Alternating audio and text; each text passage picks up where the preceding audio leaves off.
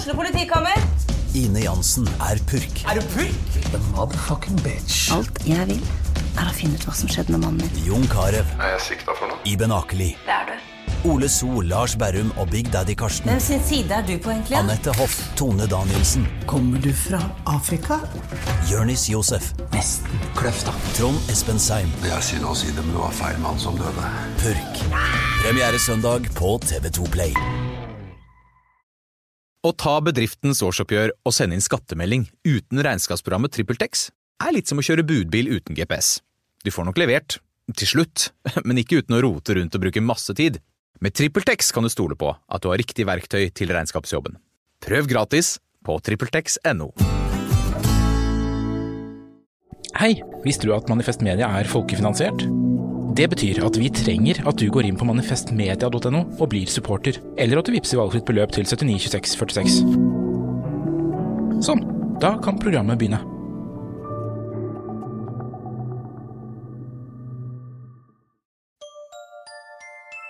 Liker du denne podcasten? Manifest Media folkefinansiert, og vi derfor avhengig av din støtte. Vips valgfritt beløp til 792646, eller gi et fast månedlig beløp på manifestmedia.no/supporter.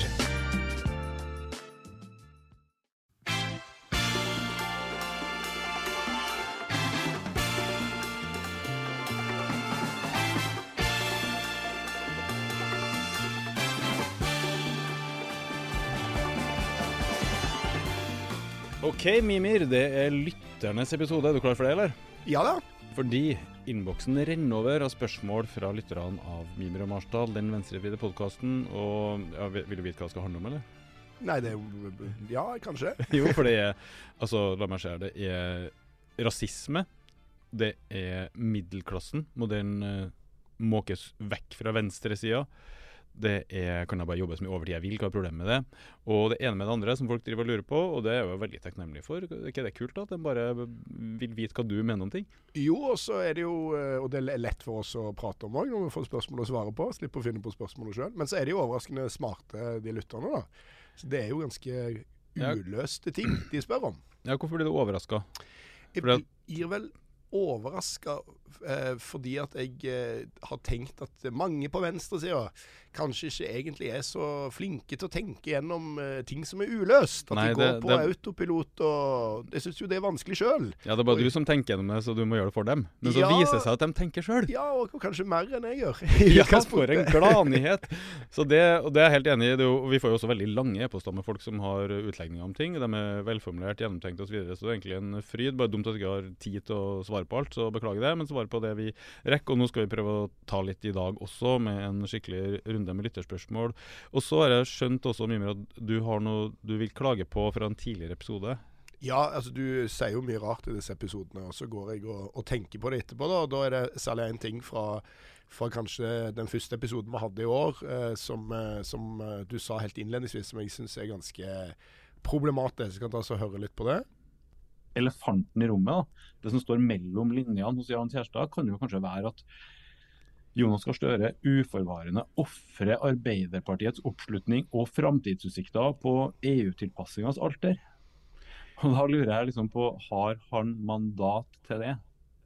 Ja, altså det som problematisk med dette her da, det jo typisk sånne ting som vi går rundt og sier på venstresiden, mange av oss, eller veldig mange kritikere av Arbeiderpartiets kraftpolitikk, både til høyre og venstre, det jo en hestesko dette her, sier jo akkurat de type tingene her. Men det ligger jo farlig nært opp til en form for sånn landssvikretorikk som går ganske galt av sted, og som Arbeiderpartiet vel har opplevd at kan være ganske voldsom når den havner i hendene på feil folk, for å si det sånn. Og det ikke en bekymring for deg og Magnus at man liksom med å bidra til å på en måte jasse opp den stemningen om at Arbeiderpartiet har på en eller annen måte offret nordmenn på EUs alter? Riktig nok uforvarende da, men likevel. Jo, jeg skjønner jo hva du mener. Nå snakket vi jo her om en kronikk av forfatter Jan Kjærstad, som tok opp hvorfor i alle dager ikke regjeringen at Jonas Gahr Støre gjør noe med det åpenbare problemet, som prisfastsettelsen på strømmen i Norge. Og ikke bare hos Kjærstad, men hos andre, så ligger det også en sånn riv seg i håret-frustrasjon over at han gjør jo ingenting, og da ligger det jo mellom linjene hele tiden at det skyldes hans entusiasme for integrering i EU, og det er det som hindrer den regjeringen, også Senterpartiet, fra å få gjort noe her, at EØS-avtalen går foran, den som skulle redde norsk næringsliv. Vi må ikke og derfor må vi offre norsk næringsliv for å redde EØS-avtalen som skal redde norsk næringsliv, det henger jo ikke på grip, men den stadige integreringen i EU ser ut til å være målet da. Og da tenker jeg at det må være lov å spørre om Jonas Gahr Støre har mandat fra Arbeiderpartiet til å offre Arbeiderpartiets oppslutning helt ned på sånn 19, 18, 17, 14%, offre Arbeiderpartiets fremtidsutsikter i valg og så videre, til fordel for den her EU-tilpassingen som skjer i strid med 2 folkeavstemninger. Det mener jeg meg er legitimt å spørre om. Ja, altså det er alltid lov å spørre om, men det for å spørre noe tilbake også da. Altså Jonas Gahr Støre har jo helt åpenbart mandat fra Arbeiderpartiets velgere til å lede Arbeiderpartiet. Eller fra Arbeiderpartiets medlemmer da, som jo velger lederne i Arbeiderpartiet. Og han er jo ikke utfordret noe internt i Arbeiderpartiet i det hele tatt. Mange vil jo synes sjokkerende til og med. Men han har jo på en måte, står jo støtt og stødig, og Arbeiderpartiet har jo vedtatt at de er riktignok ikke for å melde Norge inn i EU lenger, men de er jo et ja-parti. Det har de jo vært, og de har vunnet alle avstemninger om det i Arbeiderpartiet. Og du sier de folkeavstemningene, de er jo nei til EU, men de er jo ikke nødvendigvis nei til integrering i Europa og EØS. Og så er det jo det siste spørsmålet, er jo dette med norske interesser. For er det ikke sånn at Jonas Gahr Støre mener at det er i Norges beste interesser å bli med i EU? Altså at han ikke offrer det til fordel for EU, men at han tenker, jo, men det er sånn norske interesser best ivaretas da. Jo, og derfor er jeg også veldig uenig når folk bruker en retorikk av typen han er EUs ambassadør til Norge, eller at når selv man begynner å snakke om landssviker, er jo et ord som også av og til brukes, som jeg synes er helt forferdelig å bruke om noen som helst stortingspolitiker i dag. Og særlig også på grunn av det du sier da, at hvis vi er helt uenige med Støre om integreringen i EUs indre marked, som vi mener en abonnementsordning på høyrepolitikk og er veldig udemokratisk, for det egentlig avmektiggjør velgerne, så kan vi ikke av den grunn slutte at han gjør dette for å plage Norge, eller fordi han har gått i EUs tjeneste, eller at han er mindre opptatt av Norges ve og vel. Han har bare et annet syn på hva som er Norges ve og vel, og det tror jeg det er helt enig med deg i. Men det som jeg tok opp i det klippet du reagerer litt på, det var jo noe helt annet. Det var jo overhodet ikke om at han har sviktet Norge eller sånn, det var jo det at han er villig til å offre Arbeiderpartiets oppslutning, og det tror jeg han er stolt over. Jeg tror han er stolt over å være en prinsippfast fyr som ikke springer etter målinger, men gjør det som er riktig for Norge på lang sikt, og så videre, og står i det mens han ødelegger næringslivet med importerte strømpriser som ikke har noe her å gjøre. Men det er da jeg spør, har han mandat til det?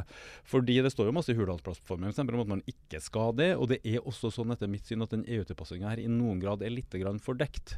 Fordi på den ene siden så sier de at nei, det har ingenting med norsk suverenitet å gjøre. Når de springer i Høyesterett, så er det en sak nå som går om Stortinget kun gir bort makta over strømpolitikken eller ikke. Da sier de nei, vi bestemmer selv. Mens når vi diskuterer strømprisen i offentligheten, så er det sånn nei, stakkars oss, EØS-avtalen kan ryke, EU har sagt, og vi kan ikke gjøre noe, og så videre. Jeg føler det er litt fordekt da.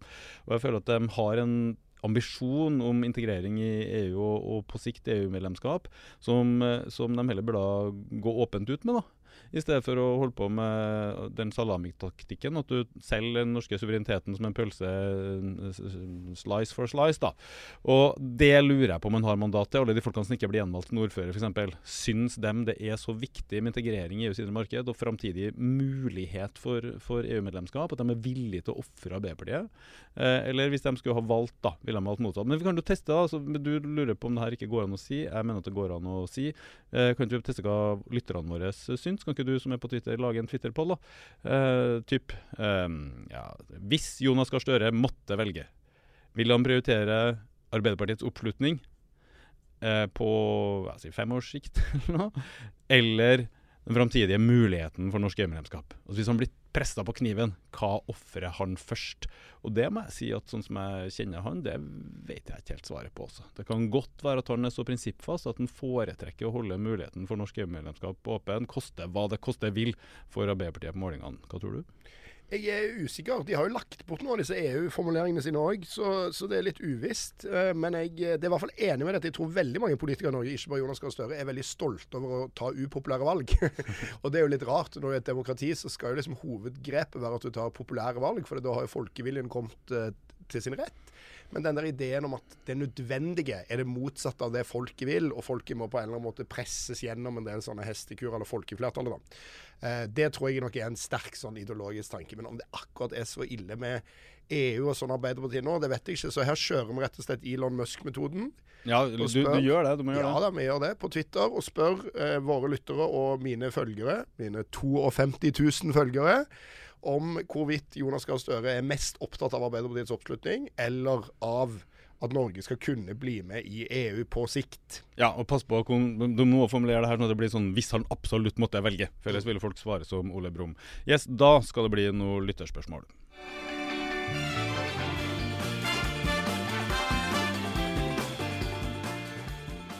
Du, her har vi fått inn et spørsmål fra en som PS vil være anonym. Ivrig og fast podkastlytter. Helt fantastisk det dere lager. Veldig hyggelig å få sånn tilbakemelding da. Men så spørsmålet. Kan man være radikal sosialist og jobbe i et hardt kapitalistisk yrke som forretningsadvokatbransjen eller investment banking? Han jobber selv som forretningsadvokat og veksler mellom å ha dårlig samvittighet for ikke å ha valgt et mer idealistisk advokatyrke. Eller en følelse av mening. Jeg tenker at den bidrar til kapitalismens vei mot undergangen. Ja, Mimir, på din høye moralistiske hest, hva føler du? Jeg føler i utgangspunktet at folk som sosialister skal få lov til å jobbe med så å si akkurat hva de vil. At det ikke kan være sånn at man så lenge man lever i et kapitalistisk samfunn skal nekte. Det veldig vanskelig å trekke opp de grensene, for at du nesten uansett det greit hvis jeg sosialist og bidrar til profitten til Olav Thon ved å jobbe som renholder. Det også et spørsmål man kan stille seg hvis man snur det på hodet da. Men sånn for min egen del så har jeg ene styrke jeg ber om å bli avlivet hvis jeg skulle finne på å begynne å jobbe i fremtiden, og det da altså i PR-bransjen. Lobbyvirksomhet altså. Men det vet ikke om det handler om at man sosialist, det vel bare mer at man tror på demokratiet da. Men jeg vil akseptert forretningsadvokat altså. Ja, eller at man ikke liker prostitusjon. Ja, det var ikke et alternativ da. Ja, men jo, Friedrich Engels var jo ikke bare sønn og en fabrikker, men måtte jo også være fabrikkdirektør selv, og det var jo egentlig grunnen til at Karl Marx kunne sitte og holde på med greia si, at han ble finansiert av Engels, som tok litt av familieformuen og dyttet ned til sin venn Karl, og brukte jo ellers tida si på å undergrave kapitalismen, så sånn sett så enig i at det får være greit. Skal vi si det sånn? Ja, jeg tror det. Jeg tror ikke man skal begynne å nekte folk å ha ulike yrker på en måte. Folk må jo tross alt leve, og det jo i et samfunn vi har i dag, så trengs jo forretningsadvokater også. Ja, kanskje. Og dessuten så det desto mer imponerende når folk med betydelig inntekt og så videre likevel stemmer for en skattepolitikk som rammer dem selv. Det jo lett å være arbeider og revolusjonær, men mye verre å være Friedrich Engels. Saga grener han satt på. Ok, mange unge menn, står det i neste spørsmål fra Martin, ikke minst menn da, havner ned i the alt-right rabbit hole. Og for våre eldre lyttere, Mimir, kan du forklare hva det han snakker om her? Ja, da man på sosiale medier, typisk tror jeg på YouTube eller på andre sånne ting, og så begynner man å se på noen videoer med for eksempel han Jordan Peterson, som er en filosofi eller kanskje teologi-professor. Ja, han nok bare en enkel psykolog, tenker jeg. Ja, psykolog det, ja. Ja, det engelsk begrep. Selvlært psykolog i Canada. Og så begynner han å prate om liksom sånn det, og så det først ganske forsiktig da, menn bør rydde rommet sitt og være litt sånn, ta ansvar i eget liv og ikke sy puter og arme folk. Og så leder det sakte, men sikkert ut i stadig nye sånne algoritmer, for de anbefaler alltid verre og verre videoer da, til at du plutselig sitter der og ser på noen sånn litt sånn voldtektsforherligende greier da, og det vel det vel det alt-right rabbit hole. Ja, du starter med å rydde rommet ditt, ende opp med Adolf Hitler, og alt-right var jo et begrep som kom for drøye 10 år siden, en alternativ høyresida, som var liksom de intellektuelle og ikke så intellektuelle stormtroppene rundt Donald Trump. The alt-right vel ferdig for lengst nå, men det rabbit hole, som du sier, kaninhull, at det vel fra Alice in Wonderland. Ja. Ok, Da vet vi hva tingene er. Mange menn havner i the alt-right rabbit hole, noe jeg selv var en del av i alderen 15-20 år. Her var YouTube og TikTok-algoritmene instrumentelle. Ikke bare det at den falt ned der, men også at den kom seg ut. For da har jeg nemlig hørt om at 16-åringen din forsvinner ned der, så kommer den ut som en ivrig tilhenger av Bernie Sanders, og at lurer på om ikke vi skal få sånn tariffavtaler i Norge også, som de har fått på Amazon nå i USA. Ok, så kommer spørsmålet. Er det handlekraft på venstresida til å temme disse algoritmene? Utrolig bra podcast, hilsen en rød jærbu. Det er vanskelig å spørre om, for det spørs litt på hvilket nivå, eller vanskelig å svare på, for det spørs litt hvilket nivå han mener. Altså om det finnes handlekraft på venstresida til å gå inn og regulere de store tech-gigantene, sånn at de algoritmene ikke funker på den superdestruktive måten de gjør, altså at du blir helt radikalisert. Det finnes også vilje til det, men det må vel innrømme at det er noe veldig mange rundt i verden baler med uten å ha kommet så langt. De er ekstremt mektige, de selskapene. Men om det finnes handlekraft på venstresiden til å lage alternativ til heksebrygg, holdt jeg på å si, som gjør at man kommer inn i et mer progressivt spor enn det man finner hos Jordan Peterson og denne her nå voldtektssikta Andrew Tate, for eksempel, som er en sånn kickbokser, alt-right-aktig type. Det tror jeg det finnes. Og der nevnte jo du Bernie Sanders, og jeg har også inntrykk av at en gammel helt for meg, som vi ikke har lest så mye på veldig lenge, men den slovenske filosofen Slavoj Žižek, han har jo også inntrykk av at han har sitt eget rabbit hole på sosiale medier. Så jeg tror at, og det er jo kanskje litt det vi driver med også i denne podcasten, at vi i hvert fall tilbyr folk et alternativt innhold på internett som det er mulig å lytte til, se på, som er noe annet enn det høyresiden har å by på, litt bedre holdninger enn det som finnes på alt-right i alle fall. Ja, jeg tror det er riktig å si at man både må prøve å regulere den litt destruktive forretningsmodellen, men også komme seg på banen selv da. Og når det gjelder det første, så finnes det jo et sånn personvernutvalg eller et eller annet som var lagt frem med innstillingen, der man blant annet vurderer det å forby litt sånn adferdsbasert markedsføring da, som er grunnlaget for mye av forretningsmodellen, at du skal tracke nøyaktig hva folk gjør og ha mest mulig nettid på dem og gjøre dem mest mulig opphissa og dermed fôre med mest mulig hat. Så det kan være noe i forretningsmodeller man kan prøve å regulere, men det virker som et langt lerret. Når det gjelder det at du og jeg skal være liksom bolverket mot Andrew Tate og Jordan Peterson og hele alt-right og manosfæren og sånn, så er det fristende, men jeg tror vi blir litt for små, selv om det er jo 13 000 som hører på nå da. Det er jo imponerende at på en uke så er 13 000 folk fått med seg en sånn episode. Det er visst nok bra i podcastverdenen det.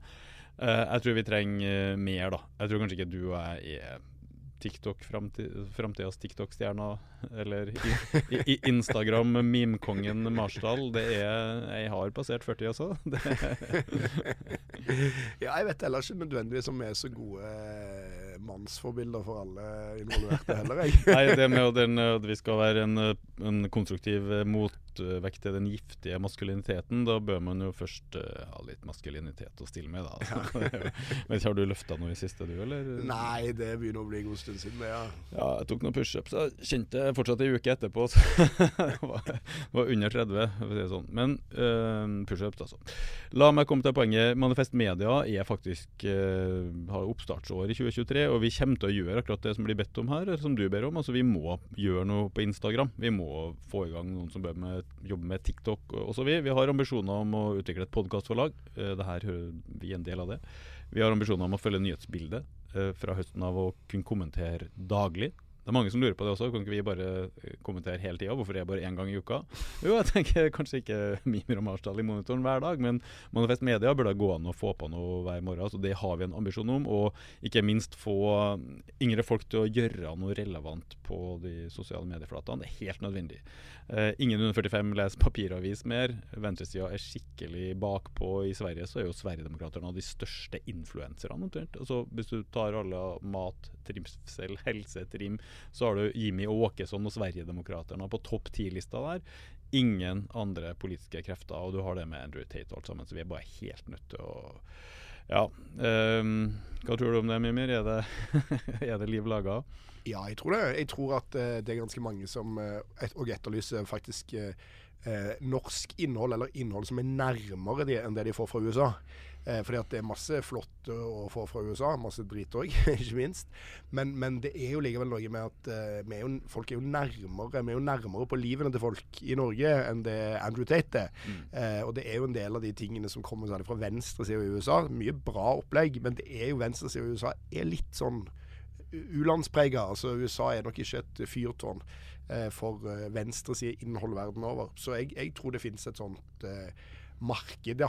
Og jeg mener jo at også de høyre podcastene, hvis du kan kalle det en høyre podcast, men sånn som Wolfgang Wie eller lignende i Norge, da, viser jo at interessen for det der kan være ganske stort, og jeg tipper ikke at våre greier så mye mindre salgbart enn det, egentlig. Nei, apropos salgbart, vi tar jo ingen penger for det her, og som lytteren kanskje har merket, det ikke noe reklame heller, så nå blir vi nødt til å henvende oss direkte til det som hører på, med følgende beskjed: vi trenger penger. Ja, sånn det faktisk. Det koster jo alt det her, så mye tenkte jeg, det coveret vi har på den podcasten, noen har designet det, noen har tatt bilde, det en flott logo også, kostet skjorta opp du. Ser du Mikkel her, produsenten vår, han skal ha tarifflønn han, hver eneste måned, og hvis vi skal få gjort det vi har tenkt i 2023 og starte opp det her medieselskapet, som mind you ikke et kommersielt selskap med noen kommersielle eiere som tar pengene, det idealistisk virksomhet alt sammen.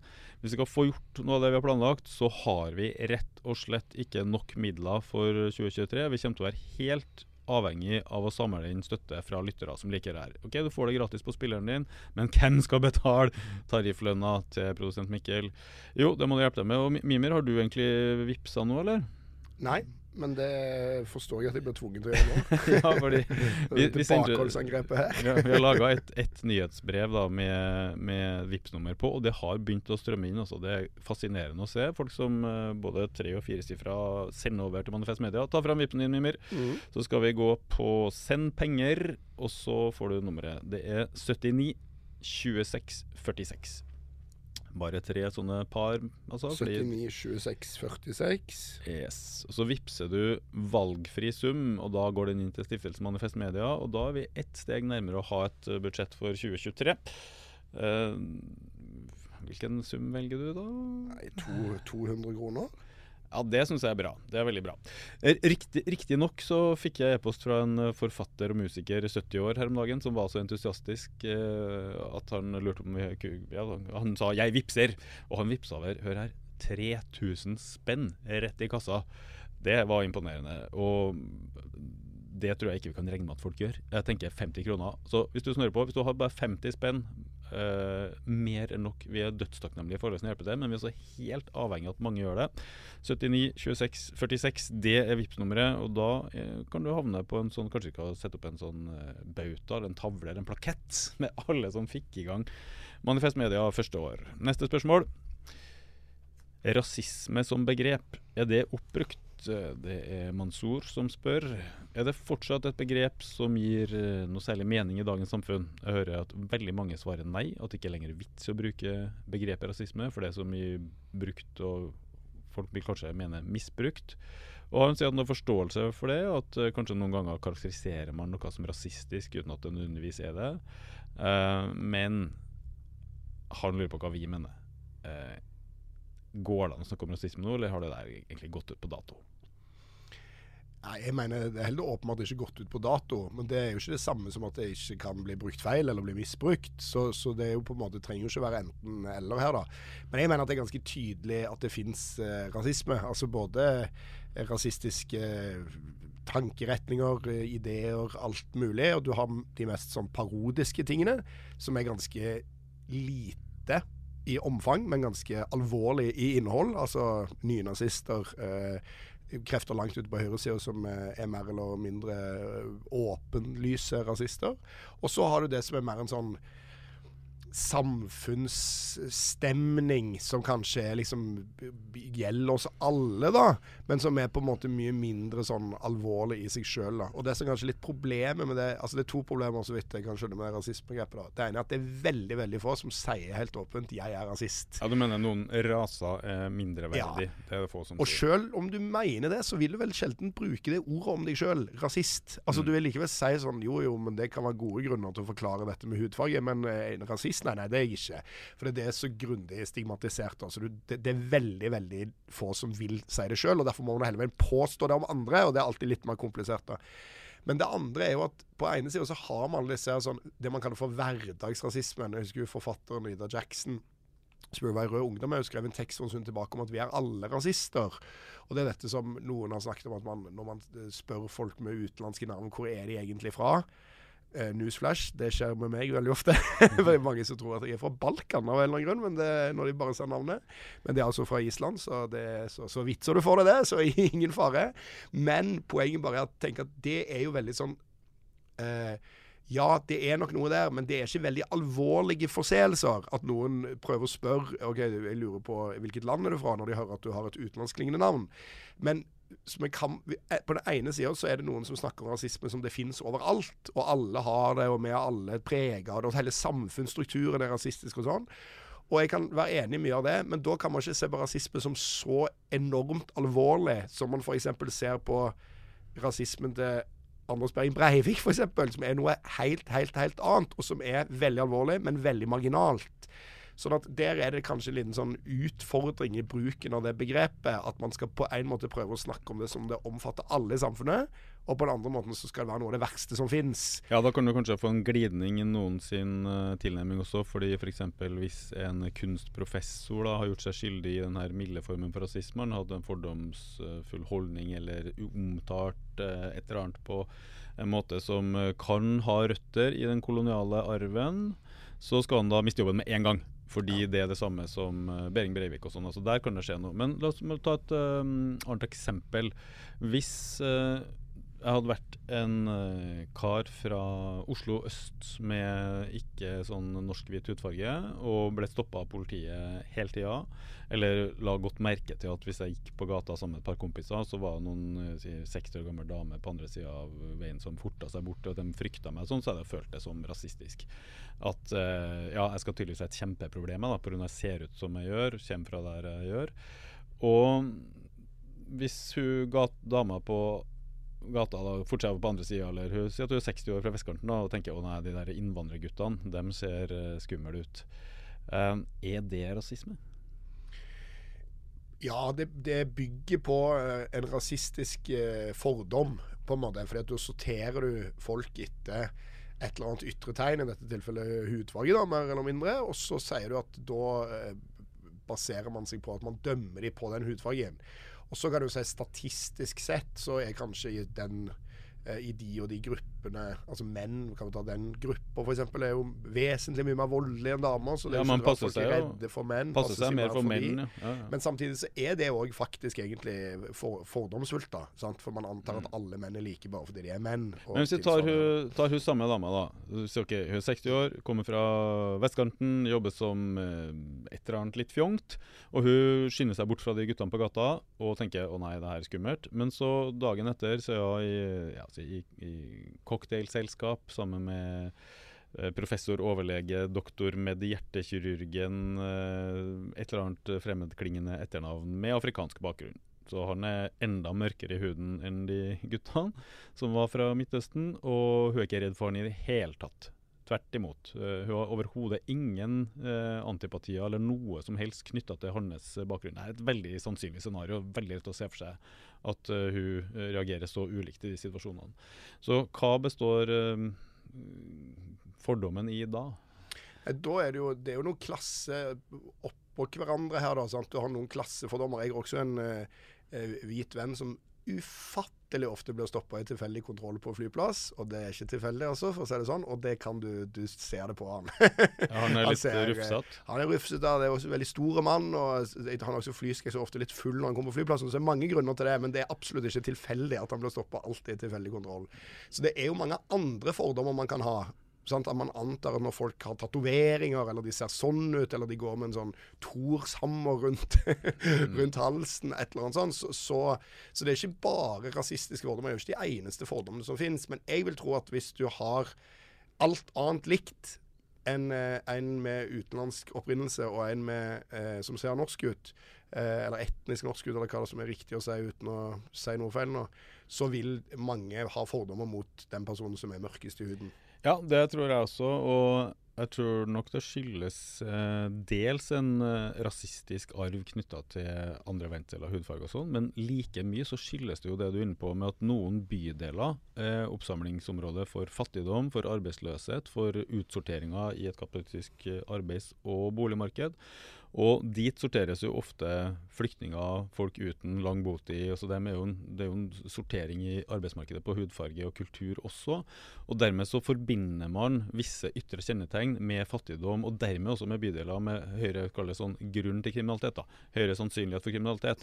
Det er rett og slett en klasseavstand, og en statistisk berettiget frykt da, over at folk som er derfra, ja, det er kanskje mer sannsynlig at de er kriminelle, og dermed så har man jo begått en slags klassebasert fordomssynd. Man antar at det er farlige folk, fordi de kommer fra et fattigere sted enn deg selv, akkurat som de var dårligere mennesker. Men så kommer jo rasismen oppå der, for at det er hudfargen og den siden ved det ytre som blir en slags tommelfingerregel, proxy for klasse igjen, da. Og det oppleves jo utvilsomt som diskriminerende på alle måter for den som blir utsatt for det, enten det blir stoppet av politiet hele tiden, altså, og at du får liksom beskjed fra samfunnet at du skal integrere deg og så videre, og så får du denne støvelen i trynet hele tiden. Altså, jeg mener at det føles som rasisme, føles som diskriminering, det er urettferdig, men det er ikke av den grunn nødvendigvis rasistisk ment i betydningen rasebiologi. Og så tror jeg at det er veldig mye kjønn i det, fordi jeg tror det er en tendens i norske storsamfunnet, altså majoritetskulturens, kalle rasisme, eller fordomsfullhet, at vi har en tendens til å mene at innvandrerjenter, altså da snakker vi typisk ikke-vestlig kultur da, må heies fram, og innvandrergutter må jekkes ned. Så det ligger en dose kjønnsproblem her også. Men svaret på spørsmålet, nei, begrepet har ikke gått ut på dato. Tvert imot, det er veldig mye interessant og spennende å diskutere rundt rasisme. Men da må det være lov å diskutere det.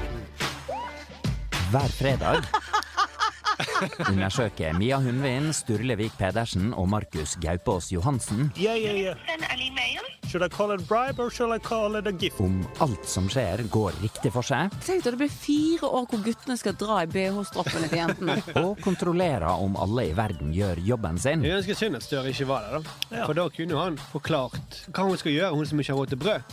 Kanskje hun bare lager iskrem i stedet for det. Hør 5080 nyhetskontrollen hver fredag på Spotify, iTunes og der du ellers lytter til podcast. Nå klapper vi. Nå er vi glad. Nå koser vi oss. Ja, enkelt spørsmål her. Henrik lurer på overtid. Hva er venstresidas innfallsvinkel til folk som har stor arbeidskapasitet og ønsker å jobbe masse? Fordi, som du vet, Memir, det er jo reguleringer på hvor mye overtid det er lov å jobbe, og det er rett staten går inn og sier, nei, du kan ikke jobbe mer enn så og sånn. Og så lurer Henrik på, ta en ung mann da, med mark i ræva, som hater å ha fri og vil ha seg en ny bil eller båt. Hvorfor i alle dager skal ikke han bare få lov til å jobbe så mye han vil? Altså det er jo lov å jobbe så mye du vil, du må bare ha mer enn en jobb, egentlig, for å unngå det problemet. Nei, altså jeg synes i utgangspunktet folk skal få lov til å jobbe så mye de vil, men du kommer inn i en veldig fort trøblete minefelt her med hva som er frivillig og hva som er tvang. Fordi at i utgangspunktet så er det jo frivillig å jobbe. Det er jo ingen som, det er ikke slaveri på en måte. Men alle vet jo at det ikke er helt frivillig. Du trenger de pengene. Du trenger på en måte å komme deg på jobb.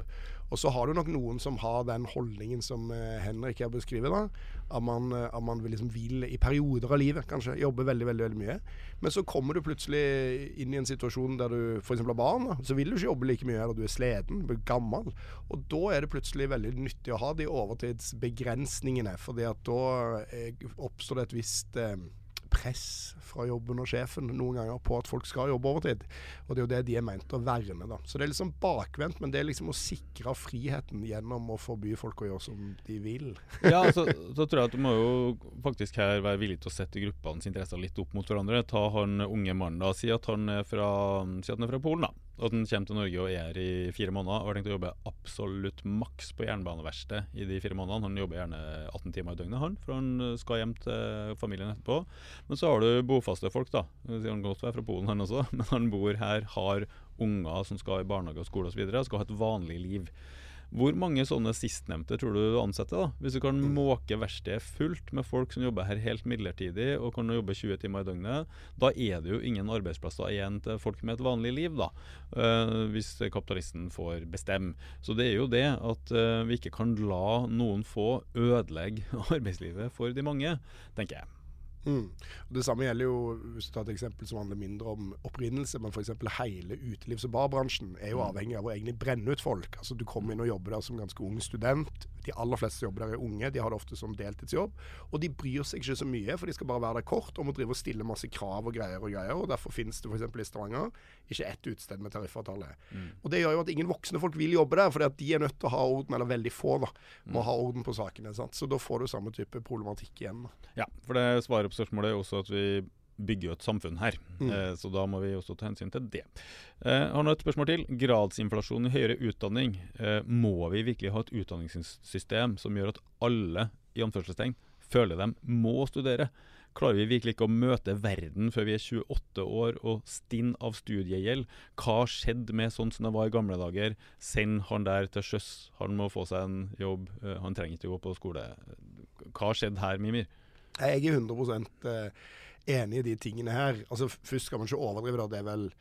Det er fortsatt bare en tredjedel som har høyere utdanning, og det er fortsatt ikke halvparten av de som er unge nå som tar det. Så fortsatt, til tross for hva man tror da, så er det fortsatt vanligst å ikke gå på universitet eller høyskole, selv for de som er unge i dag.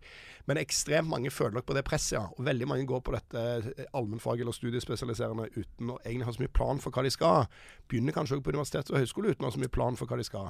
Og der kommer det nok en gammel idé da, om at alle må gå og få seg en sånn grad for å på en måte sikre seg i arbeidslivet. Men så lenge mange nok har sånne grader, så er du ikke trygg i arbeidslivet av det. Sant? For den funker ikke som den silingsmekanismen det var før da. Og særlig en del som da dropper ut av videregående, eller kanskje senere ut av høyskole og universitet, hvis de kommer så langt, de som man sendte til sjøs, for å si det på en veldig sånn, egentlig litt sånn karikert måte da, de har samfunnet vårt akkurat nå ganske dårlige svar for da. Og jeg tror ikke det skyldes utelukkende at arbeidslivet er blitt mer komplisert. Jeg tror også det skyldes at man bruker utdanning som en silingsmekanisme for å få de beste folka på en måte, tror man, og har fordommer knyttet til hvem det er, og så ender det opp med noen som ikke får gjort noe jobb i det hele tatt da. Vi har nettopp gitt ut en pamflett om det fra Manifest Tankesmie som heter Vinn, vinn, vinn når arbeid, ikke skole, er veien til arbeid. Og det går jo enda dypere egentlig ned i skolesystemet som sådan, og spør om vi ikke ødelegger motivasjonen og innsatsviljen til en masse folk som jeg kaller arbeidsorientert ungdom, som blir satt på et skoleløp som handler om katetere, handler om egentlig en forskerutdanning nesten, mens flertallet av samfunnets yrker overhodet ikke trenger det der. Og de blir de frafallende som detter ut av skolen og så videre, og da viser jo, når man prøver det, eksperimenter og praksisen ut i arbeidslivet, at hvis du gir den typen en jobb, for eksempel skole på byggeplass, og du går 4 dager på byggeplassen, og så tar du engelsk og norsk på fredagen, så er suksessraten himmelvidt over. Altså hvis folk kommer seg til jobb og får et forbilde, på den byggeplassen som du ser, steike, han der har fagbrev, han har bil, han har dame, han har kjøpt seg leilighet, jeg kan få en fast jobb. Hvis du får noe som motiverer i din verden, så er det søren meg ikke måte på hva de folkene får til. Det er en fyr som jeg nevner i pamfletten, han var jo først utskudd og gikk på Nav, var på sosialen og egentlig i ferd med å falle ut i sånn ung uføre, kom inn på det skole på byggeplass, ikke bare tok han da det fagbrevet, men nå er han jo snart ingeniør. Altså, det er jo ikke gutten det er noe gærlig med, det er skolen, og det her kjenner man jo på nå oppe i NHO, ikke sant? Fordi at etter at pandemien gjorde at mange østeuropeere dro og sånn, så mangler de med arbeidskraft. Sitter jo ingen i førerhuset på den maskinen, så nå har man jo blitt interessert. Hvor ble det av den arbeidsorienterte ungdommen? Kan du ikke bare få dem inn i jobb? Er det mulig å gjøre en god jobb uten å ha vært god på skolen? Og svaret er jo yes, det er det. Så mastersyke er en ting, altså at det går for mange på høyskole og så videre, men jeg mener i mange tilfeller du trenger ikke videregående engang. Altså anbefaler alle å ta videregående, men du må ikke ha de der papirene for å gjøre en god jobb i praksis. Så ja, det var mitt svar på. Så har vi et spørsmål som nesten går motsatt retning av det forrige, for bare hør på Vegard og Ingrid her, og det kan avsløre med en gang at det her er folk som har befatning med Utdanningsforbundet og lærerland. De spør som følger. Er vi høyt utdannede individer fra middelklassen med venstresidesympatier blitt et problem for norsk venstreside? Skjønner du hva de spør om, Mimir? Middelklassen? Ja, altså både ja og nei, holdt jeg på å si, fordi at altså, venstresiden som samfunnsprosjekt har et behov for en forankring i arbeiderklassen. og så mener jeg den i brei forstand, altså ikke bare sånn tradisjonell industriarbeiderklasse eller sånne ting, men i breiest mulig forstand så har man det. Og da, så lenge middelklassefolk, blant annet meg selv, kan være med på det, så er det ikke noe problem i det hele tatt. Men så lenge hvis man skal begynne å kreve ting av venstresiden, som gjør at den blir forbundet med en annen type klassebakgrunn enn arbeiderklassen, sånn at arbeiderklassefolk får turn-off da, for de tenker disse partiene er for middelklassen. Da får du et problem. Og min teori det er at når man for eksempel foreslår kjønnskvotering for eksempel da vil ofte mange menn respondere på følgende måte. Er det blitt forbudt å være mann nå? Men det er egentlig ikke det man sier. Man sier at hvis det er 50-50, så er man i mål liksom, eller 40-60 eller whatnot. Og sånt har jeg inntrykk av at folk som er litt høyere i klassehierarkiet og egentlig tenker at hvis du sier at arbeiderklassen skal også ha ett parti, for eksempel, ikke 10, men kanskje 1 av de, eller 2 av de, eller 3 av de, kan være for den største befolkningsgruppen. Da vil de si sånn, er det blitt forbudt for middelklassen å være med? Og det er ingen som har forbudt middelklassen å være med i SV og Rødt. Altså tvert imot så er det mye som tyder på at de trives godt på venstresiden.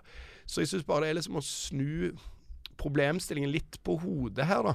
Jo, men da skal vi høre litt mer hva de er opptatt av, fordi de lurer på om middelklassefolk, høyere utdanning, lektor og så videre har blitt et problem, og de føler det kan være sånn etter å ha hørt på våre analyser og dine utspill i media og sånn. Er det sånn at sånne som oss skriver de ikke har rett til å mene sterkt om noe vi ikke selv står i, for eksempel arbeiderkamp, fattigdomsproblematikk og så videre. De påpeker at middelklassen er en ekstremt viktig del av norske byggverket med en raus velferdsstat og så videre. Og så tror jeg det som stikker under har å gjøre med tariffstridighetene i LO, Unio-land og sånn.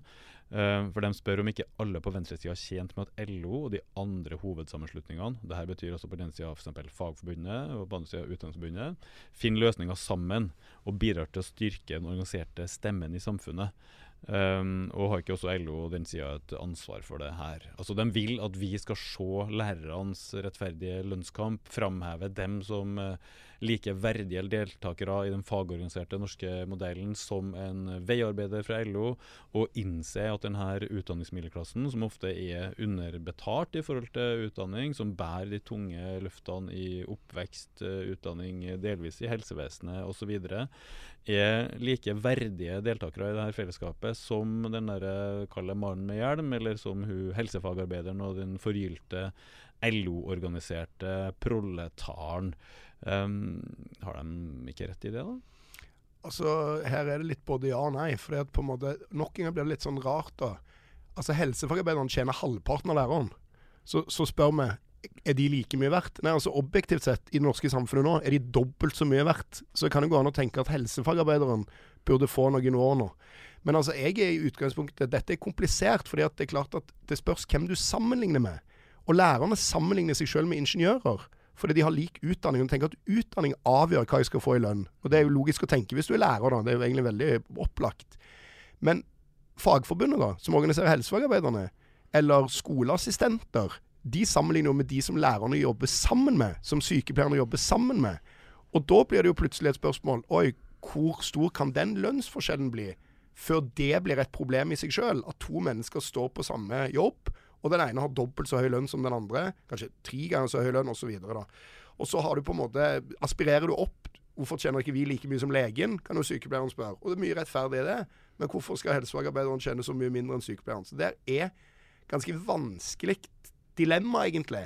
Og jeg har vært med på sånn lønnsforhandler innad i en kommune, og det å lede sånn lønnsutvalg i Stavanger kommune. Og det er dritkomplisert, for hvis du vil ha lavt lønnstillegg, for eksempel, så kan du sannsynligvis ikke tiltrekke deg flere sykepleiere og lærere. For da må du prioritere pengene på de lavest lønte i kommunen, og det er renholdere, assistenter og så videre og så videre.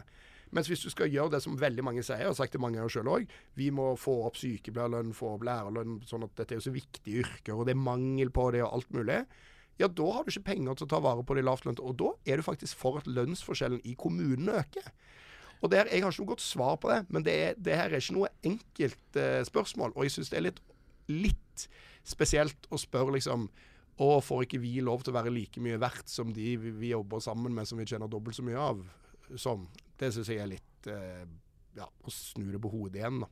Ja, jeg tror hvis du snur på det, så har de mye mer rett, altså, fordi det her handler veldig mye om, etter mitt syn, kjønn og offentlig mot privat sektor. Så jeg prøver å forklare hva jeg tenker på her da. Fordi den middelklassen vi snakker om her, kommer jo ofte historisk måte fra arbeiderklassebakgrunn. De har utdannet seg, blitt lærer og kommet seg på en litt høyere hylle, også lønnsmessig og statusmessig, enn arbeiderklassen, og har ofte som motto, hvis du ser på utdanningsmiddelklassen i offentlig sektor, altså radikalt annen gruppe enn eiendomsmegleren, som middelklassen i privat businesssektor, de har som livsmotto at vi skal ikke klage. Det noen andre som skal, altså barna i Afrika, dem det synd på, renholderen på kontoret, hun det synd på, og de har en slags modus som går ut på å kjempe for andre da, enten det liksom altså går inn i Arbeidernes kommunistparti ML og kjemper for arbeiderklassen der, eller de gir til solidaritet i Afrika, men det veldig sjelden at de har kjempet i sitt eget navn for sine egne interesser, nettopp for de føler litt på den, at jeg har jo blitt lærer, jeg skal jo ingenting å klage på, og så oppdager jo at statusen din synkende, lønna relativt synkende, du jobber kanskje mer enn mange, og tar masse retting på kveldstid, og tøye deg, føye deg, strekke deg og bøye deg og veldig sånn fotsoldat i velferdsstaten. Og så får du ikke noe kred for det egentlig fra høyresiden nødvendigvis. De skal jo bare kutte i offentlig sektor, og så får du heller ikke kred fra den radikale venstresiden som skal snakke om proletarene sånn som du gjør nå, og arbeiderklassen, og så blir du litt sånn hjemløs da, tror jeg. Og den underbetalingen av pedagogene hadde aldri vært så dyr hvis det ikke var i hovedsak kvinnfolk snakker om. Altså det 95% på barnehagen pedagogene kvinnfolk. Det jo renholderne, assistentene, helsefagarbeiderne, alle de gruppene jeg har snakket om nå. Jeg har ikke nevnt industrimenn, ett sekund. Ja, ikke sant? Og det det som interessant her, at det her kvinnedominerte yrker, så det jo 80% kvinnelige medlemmer i fagforbundet, tror jeg. Ikke sant? Det 90% kvinnfolk som jobber som pedagoger i barnet og ungdomstrinnet, i hvert fall barnetrinnet i skolen, sånn at det en ta-til-takke-mentalitet som også knyttet til kjønn, og en undervurdering av kompetansen og innsatsen i offentlig sektor som knyttet til kjønn, og derfor så det jo lønnsnivået og prioriteringen av de her samfunnskritiske yrkene og oppgavene som helhet som underprioritert når pengene går til meglerne, til, ja, ikke sant? Og derfor så det jo ganske innlysende i mitt hode at så lenge de gruppene her i LO og Unio kjemper mot hverandre, så går det dårlig. Og det går først og fremst dårlig med de utdannede, fordi LO har mye større kjøttvekt og mye flere folk og mye større politisk makt. Så lærerne lønnstapere over tid hvis de ikke klarer å løfte sektoren som helhet. Og de jo helt nødt til å gå sammen etter mitt syn. Helsefagarbeideren, kvinnedominerte fagforbundet, pedagogene i Utdanningsforbundet og andre grupper også, å løfte sektoren som helhet og argumentere mot den kvinnediskrimineringen som underbetalingen av mange av de yrkene, og mot den diskrimineringen av den typen samfunnskritisk virksomhet som ikke profitabel for en eller annen kapitalist da. Mens i dag har du noe som litt mer sånn Tuppen og Lillemor-aktig, altså at man strides seg imellom i stedet for å stå sammen. Og det til sjuende og sist et politisk spørsmål, fordi motparten til de folkene her i lønnsforhandlingene jo KS, som det heter. Og KS ikke noe annet enn en fasade for de norske politiske partiene. Bak der sitter partiene, men de kaller seg KS, og så har du da grupper som ikke har streikerett engang. Særlig ikke i helsesektoren, fordi en kan ikke, det går ikke, men også i oppvekstsektoren så ble det stoppet. Gjett hvilke parti som har tatt ord for de skal streikerett, og hvilke politikere ikke minst, som har stått i spissen for det. Og de blir jo stoppet med lønnsnemnd hele tiden, sånn at jeg tror jo at veien ut for de gruppene her faktisk en solidaritet som må bygge ganske mye på det kvinnepolitiske potensialet her, for det en fellesnevner for offentlig sektor at det underbetalte kvinnegrupper. Riktig nok, og det her ødelegger bildet litt, så jo renholdere og de ufaglærte i offentlig sektor ikke underbetalt i forhold til privat sektor. Det sånn det. At de blitt løftet litt gjennom å være i offentlig sektor. Men som helhet så sektoren underbetalt, og kompetansen undervurdert. Og da må man ha noen felles strategier, tror jeg, som gjør at også pedagogen, læreren, sykepleieren og så videre, til og med forskeren, med høyt hevet hode kan stå opp og kjempe for sine egne interesser. Uten å skjemmes over det, men da må de ha en strategi som gjør at de gjør det sammen med andre, og særlig sammen med dem som er mindre. Ikke en strategi som handler om å rakke ned på dem som er mindre, eller å framheve høyere utdanning som en særlig viktig kvalifikasjon. For at hvis du sier nei til solidaritet den veien der, og framhever bare dem som er høyere på stigen, så får du heller ingen solidaritet tilbake fra LO-kollektivet. Ja, jeg er enig. Det var enig i det. Jeg er 100% enig i det. Det er ikke noe å utsette på det. Case closed, mission accomplished. Da har vi løst det spørsmålet. Hei, jeg heter Aina Helgheim og er journalist i avisa Klassekampen. Det siste halvåret har jeg og Anna Krokene undersøkt budbilbransjen i Norge. Sakene våre har vist hvordan sjåfører jobber halve døgnet under høyt press for luselønn. Dette er helt lovlig, fordi mange budbilsjåfører jobber gjennom enkeltpersonforetak. Vi har avslørt at bruken av selvstendige bud har etablert seg i bransjen, helt inn i statseide Posten. Sakene våre har ført til at flere selskap nå velger å ansette budene sine, og regjeringen vil stramme inn bruken av enkeltpersonforetak. Du kan lese sakene om budbilbransjen og mange andre i Klassekampen, både på nett og papir. Vi rekker vel kanskje ikke noe mer, Mimir. Vi har flere lytterspørsmål her, som jeg tror du begynner å få dårlig tid, men du skal jo på Stortinget og greier. Så det er bare å fortsette å sende inn, folkens. Sende inn spørsmål, så blir det en runde til med lytterspørsmål når vi får tid. Og ikke minst, dere må huske å vippse. Vi er helt avhengig av støtte fra lytterne for å få Manifest Medias budsjett for 2023 til å gå rundt i hele tatt. Hva var vippsnummer igjen, Mimir? Kan vi finne i det? Det kan jeg lete fram, ja. Det er sånn med bare 3... Skal vi se her. Bare 6 siffer, så det svir. Nå må lytteren ta fra mobilen, trykk på Vips, trykk på send penger. Alle måneder drar, ta 30 spenn, ta 90 spenn, ta 200 spenn. Har ingen til hjelp Manifest Media med å stå opp mot giganten Skipsted, og vi skal være evig takknemlige. Hva var nummeret, Mimir? Ja, nei, nå leter jeg ikke mer harde livet. Jeg er ikke så god med teknologi, jeg vet du, Magnus. Skal vi se. Det er 792 646. 792-646. Dra fram mobilen og vips Manifest Media, så skal vi se at det blir podcast neste uke også, og det blir også nye podcaster. Vi har en på gang, og det kan vi avsløre helt til slutt i sendinga, som har arbeidstittel Bokklubben. Og gjett hvem som skal lage podcast om klassesamfunnet i litteraturen og litteraturen i klassesamfunnet. Det er den fantastiske forfatteren Sheshan Shakar, kjent for Tante Ulrikkes vei og den nye De kaller meg ulven, en av de mest omtalte og elsket romanene i fjor.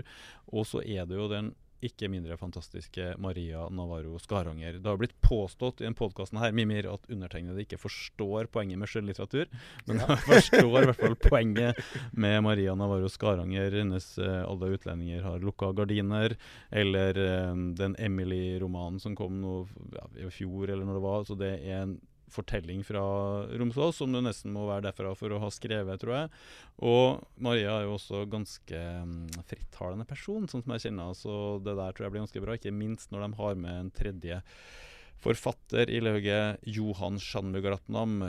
Han er jo godt kjent som journalist i Klassekampen, sikkert for mange av våre lyttere, men har også skrevet Vi puster fortsatt på forlaget Manifest, og ikke minst boka som jeg bare kaller for Karpe-boka. Hjertet i to, han har hengt sammen med den geniale Karpe-duoen også, så de tre der kommer i løpet av mars, så vidt jeg skjønner, til å lansere en podcast om samtidslitteraturen og samfunnet. Hvem er det som leser, og hvem er det som ikke leser, og hvorfor er det sånn, og kan det være kanskje samtidslitteraturens egen skyld? Det er masse å diskutere på litteraturfronten i skjæringspunktet litteraturpolitikk, og det har de her tre musketerene tenkt å gjøre, så gled dere til det, folkens. Bokklubben, arbeidstittelen, den kommer i gang på Manifest Media ganske snart. Det er vel noe for deg også, Mimir, for du er jo litt av en sånn litterat. Ja, litt av en litterat. Jeg er vel akkurat det som er dekkende. Nei, men jeg gleder meg. Det er litt av en stjernetrio, rett og slett. Det er det, skjønner du, og jeg tror de har tenkt å plante flagget i Litteratur-Norge, og er ganske spent på hva som kommer til å stå på den fanen. Dette er en podcast fra Manifest Media. Produsent er meg, Mikkel Kvenås. Hvis du har uløste problem Mimir og Magnus bør behandle, skriv til redaksjonen@manifestmedia.no. Du hører Mimir og Marsdal hver torsdag på Spotify, iTunes og der du ellers finner podcast.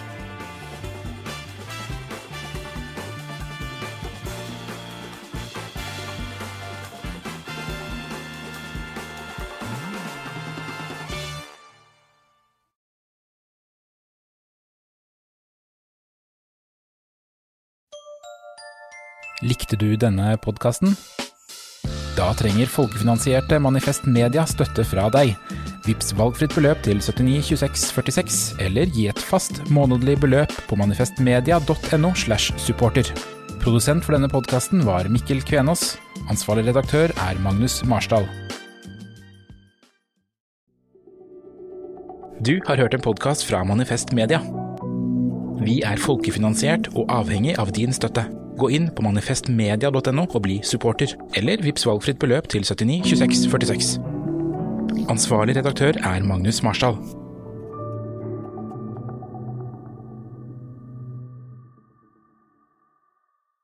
Kiwi er billigst i VGs matbørs, og har vært billigst i 4 av de 5 siste VGs matbørser.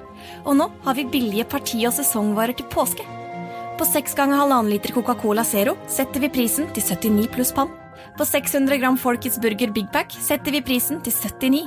På 650 gram Lerøy helside laksefilet i aluminiumsform setter vi prisen til 169. For det er vi som er prispresserne. Og vi i Kiwi gir oss aldri på pris.